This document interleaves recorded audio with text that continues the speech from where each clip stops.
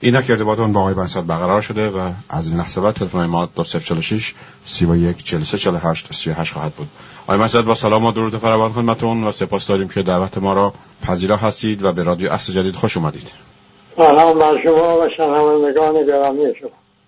آقای بنیصدر، آقای پاپ فرانسیس برای دیدار به عراق رفت. علت اینکه چرا به عراق رفت و به ایران نرفت و با آیت الله های مقیم ایران به گفتگو ننشست، شما این دیدار را چگونه ارزیابی می‌کنید؟ من میکروفون را در اختیار شما میذارم.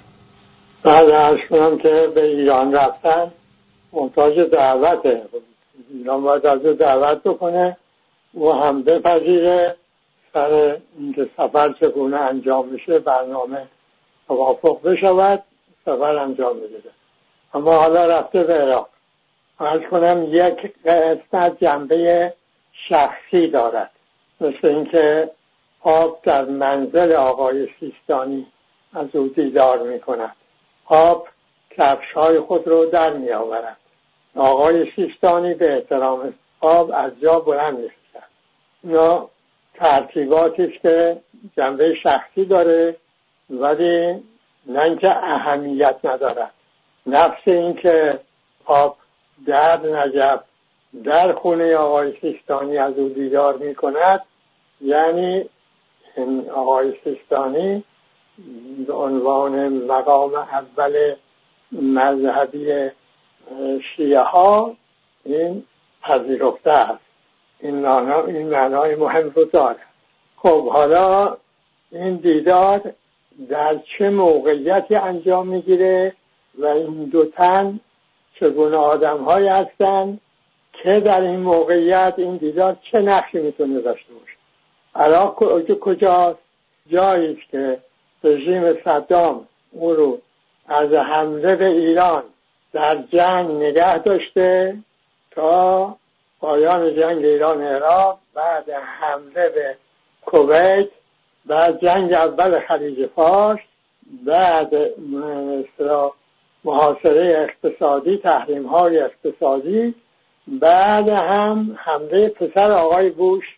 پدر یه دفعه جدود پسر آقای بوش به عنوان این که صدام حسین دارد بمب اتم میسازد و اگه این بمب رو بسازد در 45 دقیقه یا 45 ثانیه یادم نیست این میتونه لندن رو کنفیکون کنه. به این دستاویز به عراق حمله شد. از زمان حمله هم تا امروز جنگ ظاهر این جنگ یه طرف داعشه، یعنی سنی هایی که دین رو وسیله توزیع خشونت کردن، اونا هم نه به مسیحی رحم میکنن، نه به شیعه رحم میکنن، نه به سنی های مخالف خودشون رحم میکنن. یزیدی و اینا هم پیچار خود دارن. این همچه جایه. خب سیستانی چه نقشی دارد در عراق؟ آیا او جانبدار ولایت فقیه است و اینکه دولت باید دینی باشد؟ نه، اون صراحتا موافق ولایت فقیه نیست. پاپ چگونه آدمیه؟ آدمی است که موافق است که مسیحیت در امور دولت ها دخالت کنه و کاتولیسیسم در واقع دین رسمی دولت ها بشود. نه، با اینکه سران اروپا رفتن نزد او، از او خواستن که بهشون راهنمود بدهد، اما این راهنمودها رو در به اصطلاح پهنای معنویت و آنچه باید از لحاظ رعایت حقوق، رعایت عدالت اجتماعی، این گونه راهنمودها داد به اونها. خب پس یک مشابهتی دو طرف دارند. خب مسائلی که طرح هست که این دوتا میتونن با هم بحث کنن، اینا کدوم هست؟ یادآور میشوم که در اون بحبوحه جنایتکاری داعش و طالبان و نمیدونم بوکو حرام و من نامه نوشتم به آقای سیستانی و به آقای شیخ الازهر و از اونها دعوت کردم یک کنفرانس جهانی تشکیل بدهند و تثلیث دین رو با این جنایت و فساد و دروغ و انواع خشونت‌ها که به نام دین انجام می‌گیرد تعیین کنند. خب اونها این کار رو نتوانستن و نکردن. حالا اون مسئله رابطه دین و قدرت طرحه، مسئله روزه. تنها دینم نه، مرام، دین و مرام. یک زمانی تصور این بود که قدرت وسیله است، پس این وسیله میتوانه به کار متحقق کردن احکام دین بیاد یا احکام مرام، مثل روسیه که انقلاب بولشویکی شد و میخواستن مارکسیسم لنینیسم رو پیاده کنن. فرض این بود که قدرت دولت وسیله این مرام و حزب برای پیاده کردن و اجرا در آوردن اون مرام. مثلا دیکتاتوری بولشویکی معناش این بود دیگه که این به اصطلاح موانع رو برمی‌داره و ترتیب خطی سرراست انسانها رو به جامعه بی طبقه میبرد که در اون جامعه بی طبقه انسان جامعه متحقق می شود. نتیجه تجربه چی شد؟ استالینیسم شد، یعنی استبداد فراگیر. نتیجه تجربه دولت دینی در ایران چه شد؟ شد خمینی، ولایت مطلقه فقیه مساویش با خیانت، فساد، جنایت. خب چرا اینجور شد؟ آیا این امر واقع جدیدی بود؟ قبلا بشر تجربه نکرده بود؟ نخیر، بشر قرنها تجربه کرده بود. امر واقعی مستمر بود. همیشه هم این دین وسیله قدرت شده بود، چنانکه در قلمروی مسیحیت ما دوران قرون وسطی رو داریم با تفتیش عقاید و استبداد فراگیر کلیسا. در قلمروی اسلامی ما خلافت اموی و بعد عباسی و بعد عثمانی را داریم، همه تجربه شده. در ایران هم دولت صفوی رو داریم، اون هم تجربه شده. خب پس چرا این بشر با این که ضرب المثل از هر روزم آدم ها خاطر نشان می شود که آزمودن خطاست، چرا هر روز این آزموده را می آزماید؟ این به این خاطر است که در واقع بشر در برابر قدرت گرفتار اولا یک گیجی و ابهام، ثانیاً یک به اصطلاح کشش و جاذبه. تصور انسان این است که اگه کسی قدرت داشت همه چی داره، نداشت هیچی نداره، پس قدرت رو زیر سوال نمیبرن. فکرم همین که میگه اگر قدرت داشت همه چی داره، فکر این است که گویا قدرت وسیله است که هر آدمی چگونه او رو به کار ببره، و چنین نیست. چنین نیست. قدرت یک رابطه است، رابطه قوا، که در این رابطه قوا یک ترکیبی به کار میرود از زور، فساد، پول، علم، بند و چیزهای دیگه. بنابر نوع رابطه قوا یک عوامل دیگه هم میتونه در ترکیب شرکت بده. در این همیشه هست. زور و فساد همیشه هست. خب زور که تخریب میکنه، فساد هم که معلومه. اینی که نه زور بی‌طرفه نه وسیله. چون از رابطه حاصل میشود، بر طرفین رابطه چی؟ حاکم میشود. این بشر باید بشینه به خودش، در خودش تأمل کنه. این آقای خامنه‌ای مثلا باید بشینه در خودش تأمل کنه، از خود بپرسه که من در رابطه با این قدرتی که گویا دارم، واقعا من این قدرت دارم یا این قدرت مرا دارد؟ این باید از خودش بپرسه. ولی هیچ قدرت مداری با این که وسیله قدرته، این از خودش نمیپرسه. دین کارش توجیهه، بنابراین جای رهبری کننده رو نمیگیره، یا اونجا مال قدرته، وسیله توجیه قدرت میشه. قدرت هم که گفتم اون رابطه است، اون ترکیب زور و فساد هم جزء اصلیش، و این باید این توجیه کنه. خودونی دینی که بخواد مرتب به کار بردن زور و فساد و اون عناصر دیگر هم که به کار تخریب گری بیشتر زور و فساد می آید، اونها این توجیه بکنه، این مرتب باید از خودش خالی بشه، از توجیه کنندگان قدرت چی پر بشه. این واقعیت امره. یعنی دولت دینی مطلقا دروغ است، ناممکنه. خب حالا یک به اصطلاح بخشی از متصدیان ادیان نهادهای دینی پذیرفتن این واقعیت رو.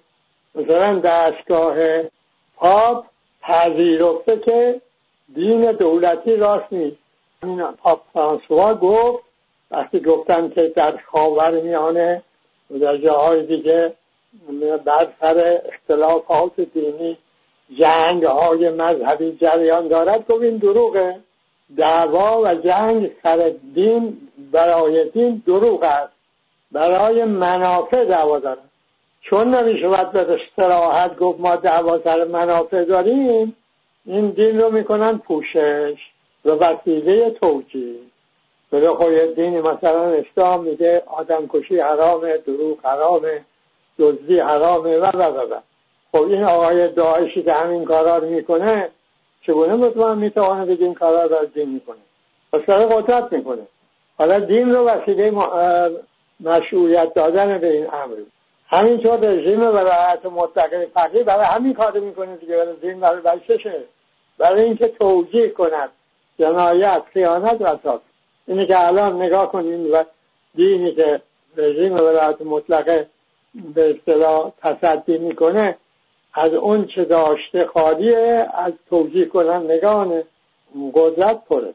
خب حالا این دو مقام اگر بخواهن موضوع بحث بکنن، یکیش همینه که این تکلیف رابطه دین و قدرت رو حالا در شکل دولت یا غیر دولت تعیین کنن. این کار رو میکنن، اعلام میکنن. باور من این نیست. حالا با هم یک گفتگوهای اونجا بکنن، من که اونجا نیستم، اما اون رو بین خودشون میمونه، علنی هم نمیکنن. من اینجوری میبینم. مثلا فردای بیانیه مشترکی بدن که آقا دین نباید وسیله قدرت باشه، نباید وسیله دولت باشه، اینو نمیبینم.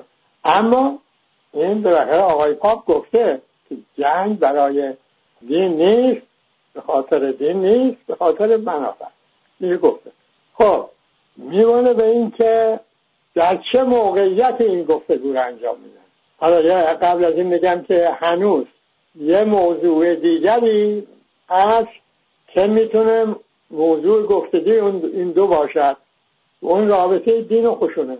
اصلا دین خشونت رو تجویز میکند یا نمیکند. یاد شما میادم که پاپ قبلی اسلام رو مورد سرزنش قرار داده بود به خاطر اینکه این اشاره هم کرده بود به یک کتاب بحث یک مسیحی با یک مقام دولتی مسیحی با یک مسلمان، که در اونجا اون مسیحی به این مسلمان میگفته دین شما توجیهگر خشونت. خب آقای دلخواسته نامه‌ای به آقای پاپ وقت نوشت که آقا این دین قواعد خشونت زدایی می آموزد، روش خشونتگری نیست، و پیشنهاد کرد که بحث آزادی اون پاپ سابق با من بکنن. اون هم هیچ جوابی هم نداد. این هم یکی از موضوعاته که آقا این دین مرام ها هستن که خشونت تجویز میکنن. اون مرام ها نتایجی که به بار آوردن، راست افراطی شد نازیسم، چپش شد استالینی. این جامعه مثلا بعد از انقلاب آقای خمینی خشونت رو در حد ستایش مثلا قدر شناخت، این هم شد داعش و طالبان و خود رژیم ایشون اینها. و اگر این تکلیف دین با خشونت روشن نشود، چیز بدیهی است که دین نمیتونه بمونه، چون خشونت مرگ و ایرانی است دیگه. این بشر سرانجام یا باید تن به پویایی مرگ بده یا دیگه آقا بسه. علائمی از این که جامعه بشری دارد میگوید آقا بسه مشاهده میشود. که این هم یک موضوع بعدی معنویت. اصلا دین برای چیه؟ دین برای این است که انسان رو با حق علی الاطلاق در رابطه‌ای قرار بدهد که انسان از تعین، از این مادیتی که نمیتونه خشن نباشد، نمیتونه ویرانگر نباشد، برهد و توانه با اون حق الاطلاق این همانی پیدا کنه. این هم میتونه موضوع گفتگوی این دو باشد. حالا میکنن یا نمیکنن اینجا خدا داند، بستگی داره به مدت گفتگو و اینکه اصلا دیدار یک دیدار تشریفاتی است یا دیدار دو مقامی است که با مسائل مهم روز رویارویند و باید نسبت به این مسائل اظهار نظر کنند و احتمالاً به اشتراک نظر برسند. حالا من گفتم یک علائمی وجود دارد از این که جهان داره میگه بشه، داره در میابد که سوء استفاده از دین میشود. یک مردم دین ستیزی هم در کارن برای اینکه این بازار خشونت و مرگ و ویرانی رو در نگاه دارن و به مقداری که توجه حاصل می شود که آقا مقصر دین نیست، این قدرت است که دین رو تباه می کند. به قدرت بشد، خود رو از او رها بکن. این که دین و مرام اگر شد توجیه کرده خشونت، این مرام مرگه، دین مرگ، دین زندگی نیست. به این جهت من میگویم که این علائمی مشاهده می شود که میبینیم اونهایی که دین و مرام رو وسیله خشونت میکنن، توجیه کرده خشونت میکنن، به تدریج به اقلیت‌های کوچک تبدیل میشوند. گرچه در غرب راست افراطی قوت میگیره که حالا قوت گرفته، با این حال در امریکا دیدیم که این مرام رو وسیله خشونت کردن به سود آقای ترامپ تمام نشد. اون گروه های دینی که بهش میگن بنیادگرا در امریکا که جمعیت بزرگی هستن، در دنیا سازماندهی دارن، اما اقبال همگانی در دنیا نسبت به اونها در حال کاهش است. یادم نیست که گفتن که این سازمانشون در سطح جهان 60 میلیون این شبکه بندی رو عرض داره، یعنی چیز کوچکی نیست. با این حال اقبال نسبت به این گونه گرایش‌های دینی بسیار ضعیف شده، بسیار کم شده. در خود ایران هم ما میبینیم که این بسیار کم شده. زمانی بود که در اوایل انقلاب بعد اینها خشونتگری را تشویق و تبلیغ میکردند و اینها هر کی میگفت که خشونت با دین سازگاری ندارد میرفتن سرش. اما حالا نه، این عکس شده. جامعه به تجربه دریافته که دین اگر توجیه کرده خشونت شد، این مرگ و فساد رو فراگیر میکنه. در عراق هم همینطور. الان داعش، اون داعش دوران که از خلافت میزد و اینا نیست، شده گروه های شبکه های کوچک تروریستی.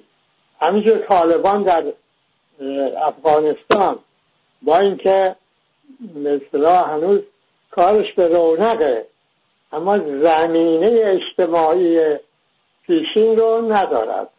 بنابراین این نوید میدهد که مبارزه با خشونت، بیان قواعد خشونت زدایی، تشویق انسانها به کار بردن قواعد خشونت زدایی میتواند جهان رو از مرگ باز رهد.